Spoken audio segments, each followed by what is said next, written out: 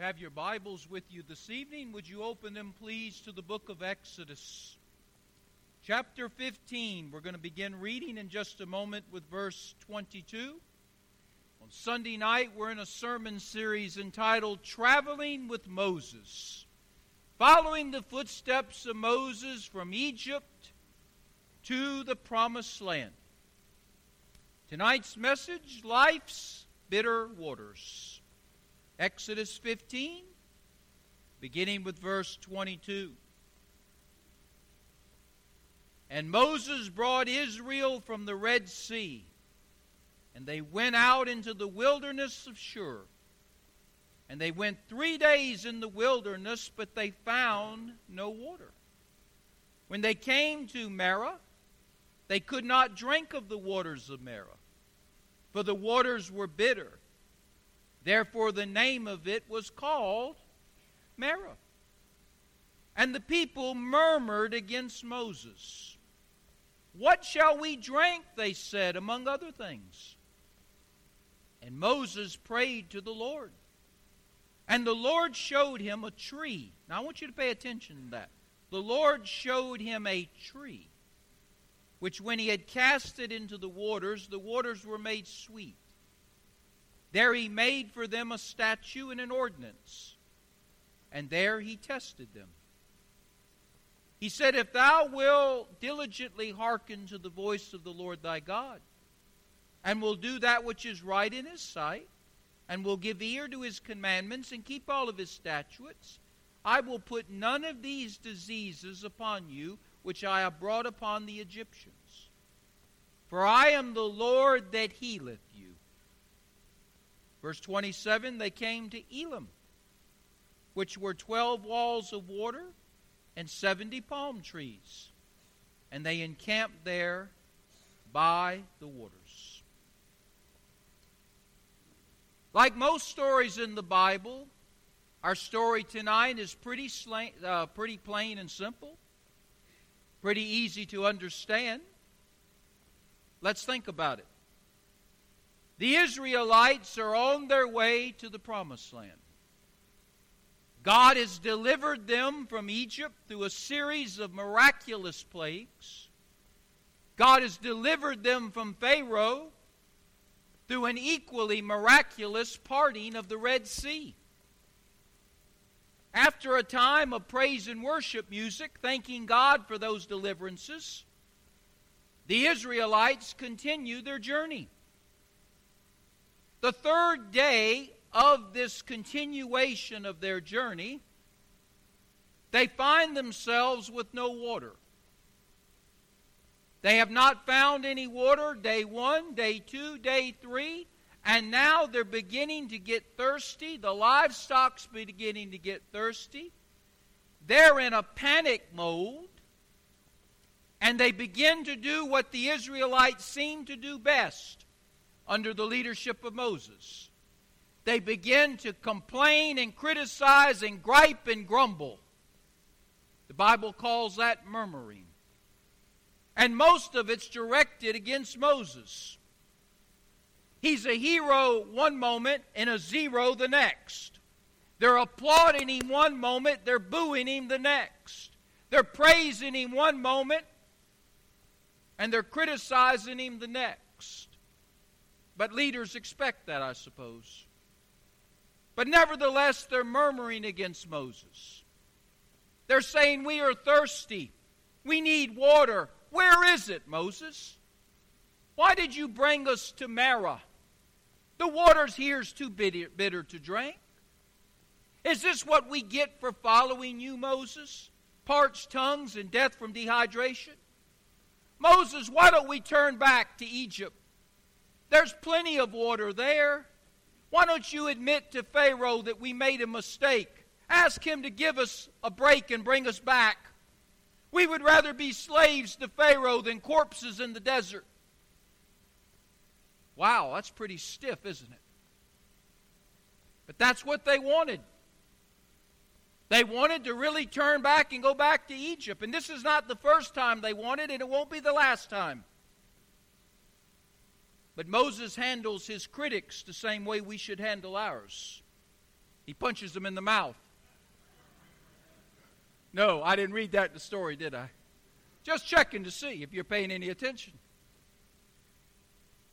He went to his knees and he prayed. Because he realized this wasn't a Moses problem. This was a God problem. And so he prays to God, and God, through his prayer, directs him to take a tree and put it into the bitter waters. And using that tree, God changes the bitter waters to sweet waters. The Israelites are then able to drink, and they drink their fill. Their livestock are able to drink, and they drank their fill. Now satisfied, the journey is going to continue. The murmuring has now stopped for the time being. That's a pretty easy story, isn't it? Not hard to understand, plain and simple. But you know, the Bible says that these stories that are given to us, particularly in the Old Testament, are not just stories about what happened then. They're stories about what are happening now. They're not just stories about Moses and the people of Israel's journey, but they're stories about you and I and our journey together. In fact, in 1 Corinthians chapter 10, verse 11, the Bible explicitly says these things are given to us as examples. These are lessons for us to learn. Because what was going on then is what's going on now. So what can we learn from the story now that we just read and I just told you? Well, I think there's three quick things we can learn tonight. Number one, I think this teaches us that life can bring us to some bitter places. Are you listening to me? The Christian life can often lead us or bring us to some bitter places. Look at verse 22 and 23. Moses brought Israel from the Red Sea. They went out into the wilderness of Shur. They went 3 days in that wilderness and they found no water. Then they came to Marah. They found water in Marah, but they could not drink the waters of Marah, for they were bitter, they were nasty, they were unfit for human consumption. Now Moses is leading the Israelites. But who's leading Moses? Help me out. The Lord is. Moses isn't just meandering around there saying, I think we'll go here, I think we'll go there. He's following the roadmap that God gave him. And God, under the leadership of Moses, is bringing the Israelites to Marah.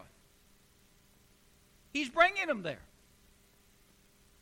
I believe we need to understand something. The Christian life is not always an easy life. Are you listening to your pastor? The Christian life is not always an easy life. It can be a life of temptations. It can be a life of trials and troubles and tears. And it can be a life where there's a great deal of difficulty.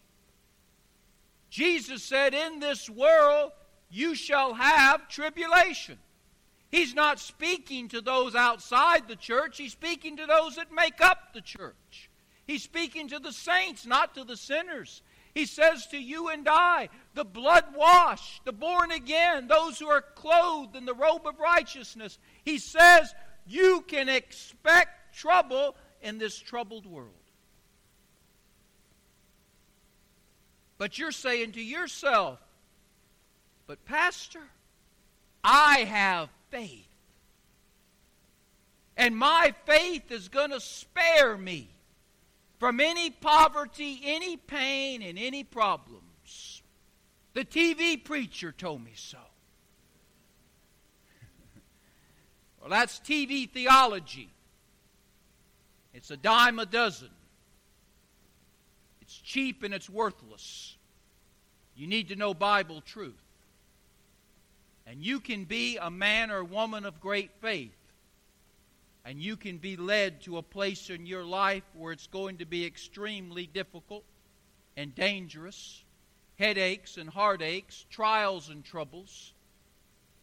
God can lead you to those kind of places. He can lead me to those kind of places.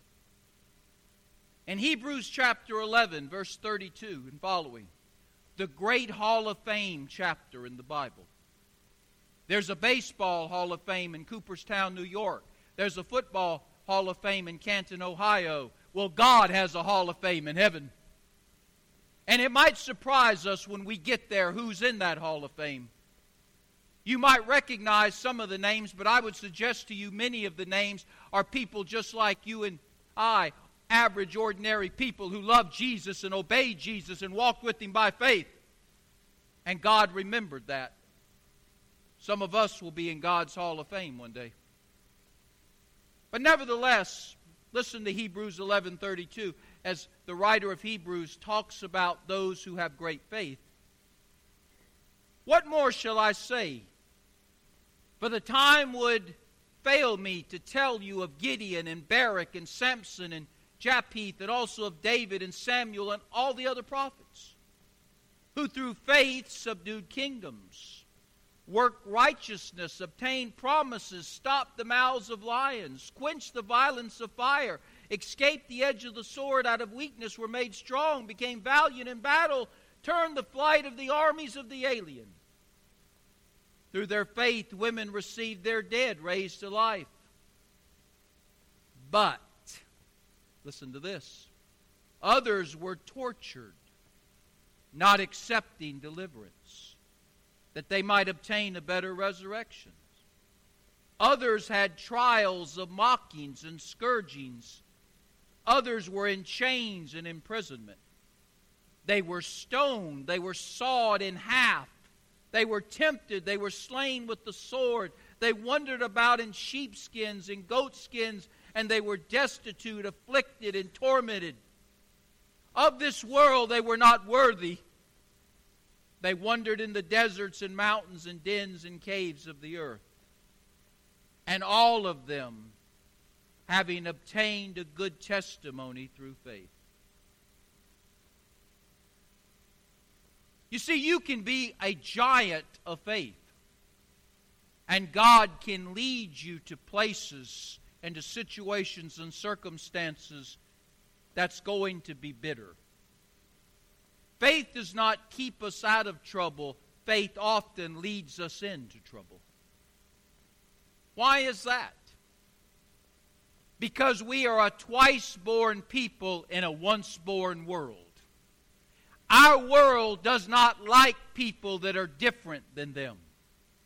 They persecute people who don't follow the world's philosophy and the world's methodology.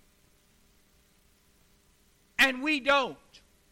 If you're a born-again Christian, you walk to the beat of a different drum. This world is not your home. Your home is in heaven. And we're just working our way to get there.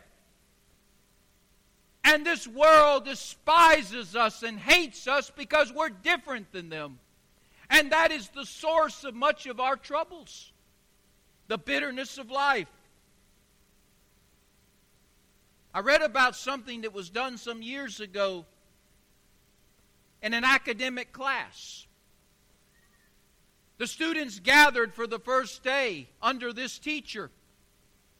And they all looked like students, or as you would expect students to look like, except one person that was in the class looked different. He had a bag on his head with eyes cut out, a nose cut out, and a mouth cut out. Other than that, he was just like they were.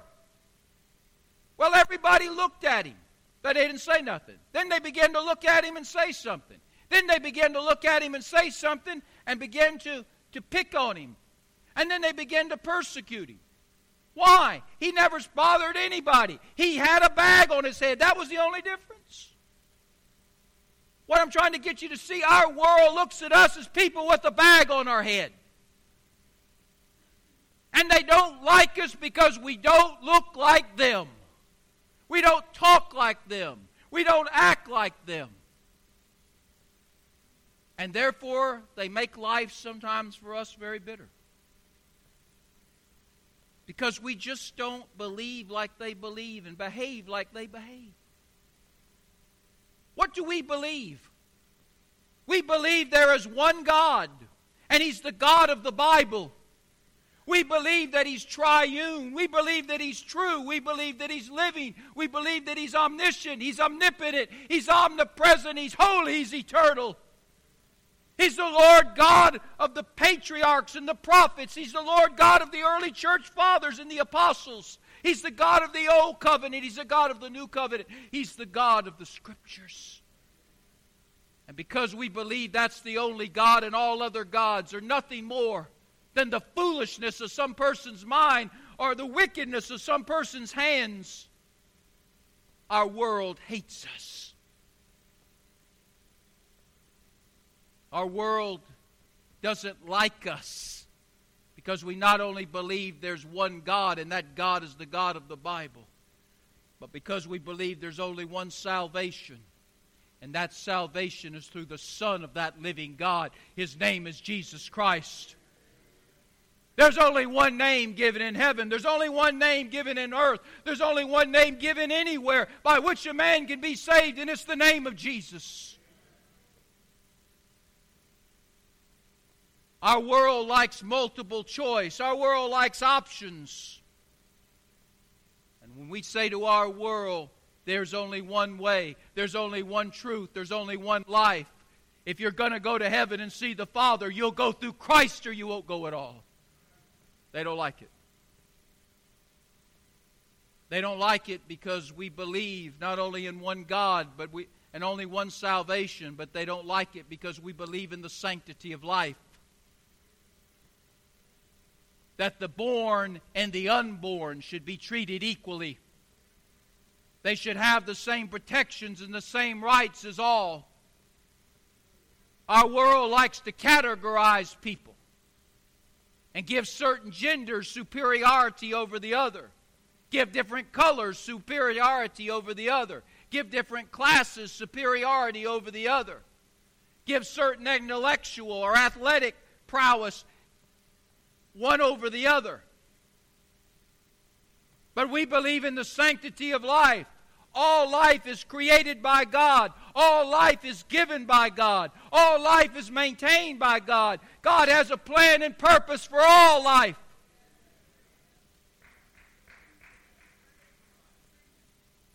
We believe that. They don't. And they don't like us for that. They don't like us for the sanctity of marriage. We believe one man, one woman for life. That's what we believe. They don't. One man, one woman, as long as it works out for you. And when it ceases to work out for you, throw in the towel and leave. Our world believes that it can be two men, it can be two women, it can be one man with multiple women, one woman with multiple men. If you want to marry a cat, marry a cat. It doesn't matter to them. By the way, did you see that in the paper? A lady wants to be engaged to her dog.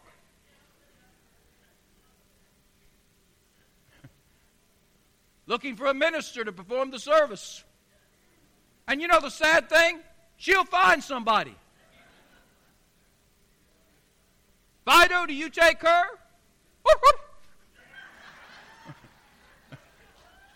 I don't know why I even went there. But we believe in the sanctity of life. We believe in the sanctity of marriage. We believe in the sanctity of justice. That all men should get a fair trial. It doesn't matter who you are. Whether you're an up and in or a down and outer, all men should be treated as innocent until they're proven guilty in a court of law. But when they're found guilty, the punishment ought to be appropriate for the crime. And grace and mercy should be applied when it is appropriate, when it can be. What I'm trying to get you to see is sometimes life for a Christian can be bitter. We can be at Marah because we're different. We don't believe like this world, and I hope and pray we don't behave like this world. But now let's move on to a second teaching point. Verse 24. bitter places bring out the true nature of people. Look at verse 24. They're now at Marah, a bitter place with bitter water. And the people murmured against Moses, saying, among other things, what shall we drink? Anytime the Israelites get in a bind, a crisis, what do they have a tendency to do? They murmur. I know you don't do that, but they do. And they do it continually in this journey as they go with Moses. In fact, their middle name probably should have been Murmured, because that's about what they do all the time. Now, you may not think murmuring is a big deal, but you listen to your pastor. Yeah, I believe it's one of the major sins in the Bible. What is murmuring? Biblically speaking, it's words of unbelief or rebellion against the servant of God or God Himself. It's words of unbelief. God, we don't believe you. You're a liar, God. It's words of rebellion. God, we know you're in control. We're going to overthrow you. We know that your leader has been appointed by you, but we're going to get rid of him. Murmuring, words of unbelief, words of rebellion against God's man, but really against God Himself.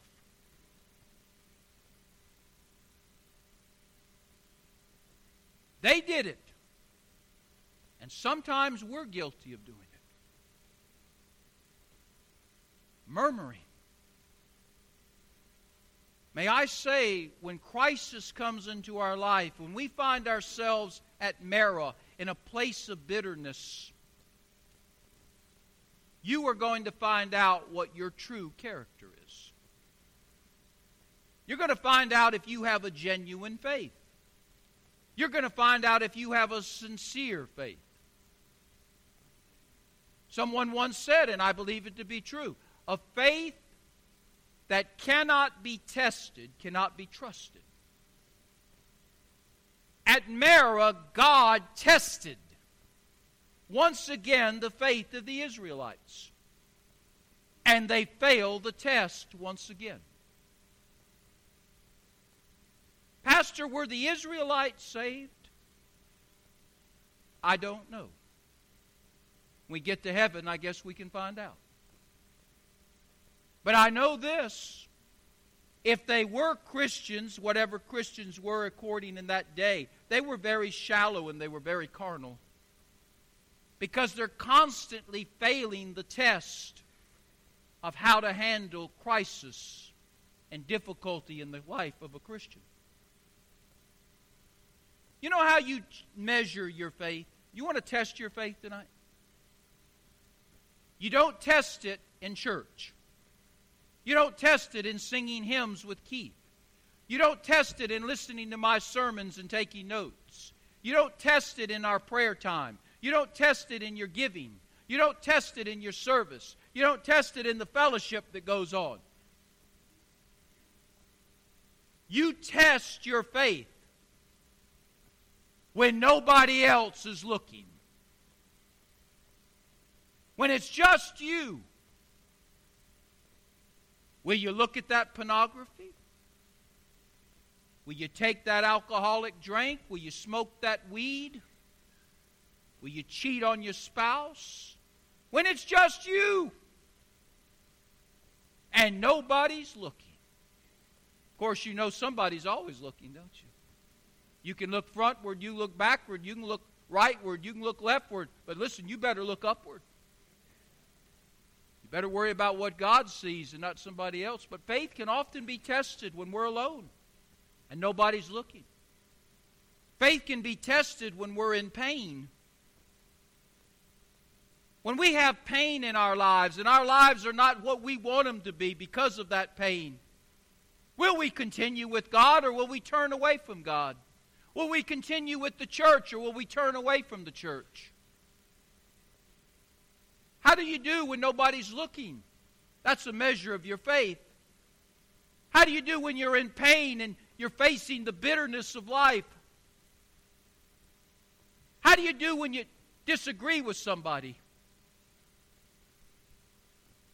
Do you try to make peace with that person? Do you try to compromise with that person when it's things that can be compromised with? Or do you berate the person and tear the person down and attack them? How do you treat a difference with somebody? How do you handle being slighted when it should be you that gets the honor and the reward, not the other person that's on the platform? Or at least that's what you think.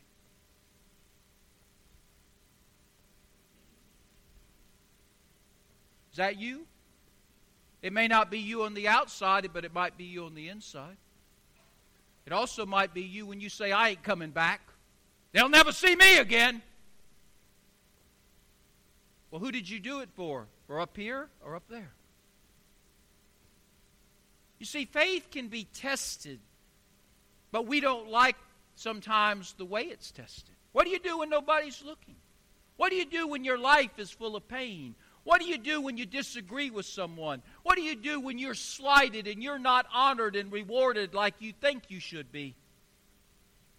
What do you do when you're blessed? Let's flip it a little bit. You know, I have found that many people, when God blesses them, they take the blessings of God and turn away from God. God gives you a big house and a big yard, so you spend Sunday cleaning that big house and fixing up that big yard. Instead of worshiping the God that gave it to you, you turn your back on Him. God gives you a nice boat. And what do you do to say thank you to Him? You take the boat out every Sunday and do fishing during church time because you're going to worship the Lord on the water anyway, right? Some of y'all looking mighty pale out there. Kind of a sickish green, you might say. I didn't call no names. I'm not looking at you. Some of us, God has blessed financially. We've got more money than we'll use in 2 lifetimes. But we don't give God a tithe anymore, because then we'd have to give Him too much. Well, maybe God ought to reduce what you got down a little bit. You see, sometimes it's not just in the places of bitterness that our faith shows through. It's in the places of blessing.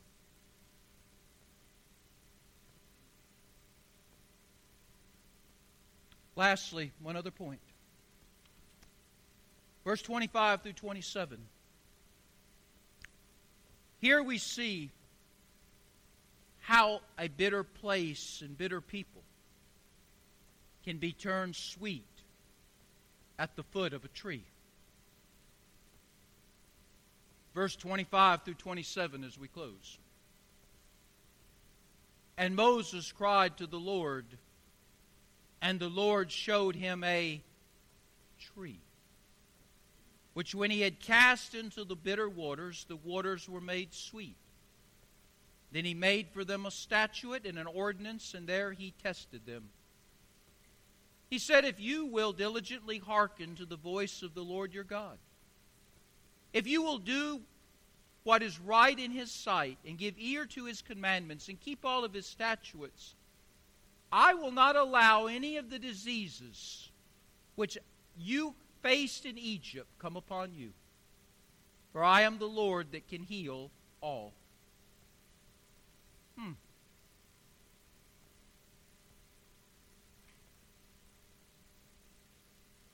What's the cure when you find yourself in Marah and you're bitter?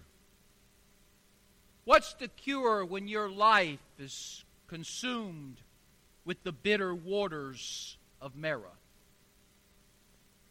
What can keep you from becoming bitter? How about a tree? A tree.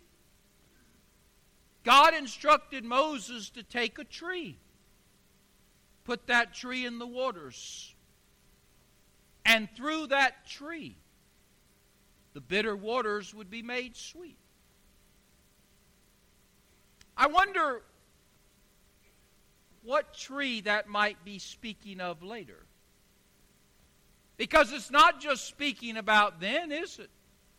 It's speaking about now. It's not just speaking about the past, it's speaking about the future. It's not just speaking about a tree then, maybe it's speaking about a tree to come.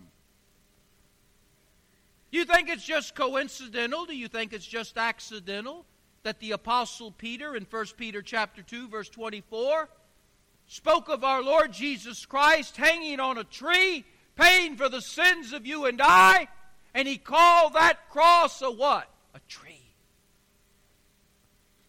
A tree.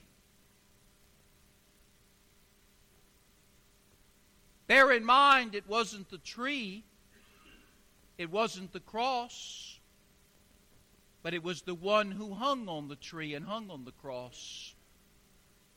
And it would be through him that bitter waters could be made sweet. Bitter places could be made sweet. Bitter people could be made sweet. Wow. In John chapter 7, verse 37 and 39, listen to Jesus. If anyone thirst, let him come to me and drink. He who believes in me, as the Scriptures have said, out of his heart will now flow the rivers of living water. And then in verse 39, we get a commentary of what he's alluding to. He says, this is he spoke concerning the Holy Spirit when he would come. The Lord Jesus on a tree at Calvary made us sweet. We were a bunch of sour, bitter people. Yes, you, and yes, me. But on that cross, suspended between heaven and earth, the Lord Jesus Christ shed his blood and died that sour, bitter people like you and me could be made sweet and holy like himself. But that wasn't enough. The God who gave his Son then would give us his Spirit. The Lord Jesus would make us sweet. The Spirit of God would keep us sweet. The Lord Jesus would give us the living waters. The Spirit of God would make sure those living waters are constantly flowing. That our sweetness not only would be within, our sweetness would start flowing without. What's the cure for a rebellious, hateful, critical, bitter spirit? Jesus Christ. The tree in which he hung and died for our sins, and the Spirit of the living God that indwells us the moment we give him our life. What good lessons for us.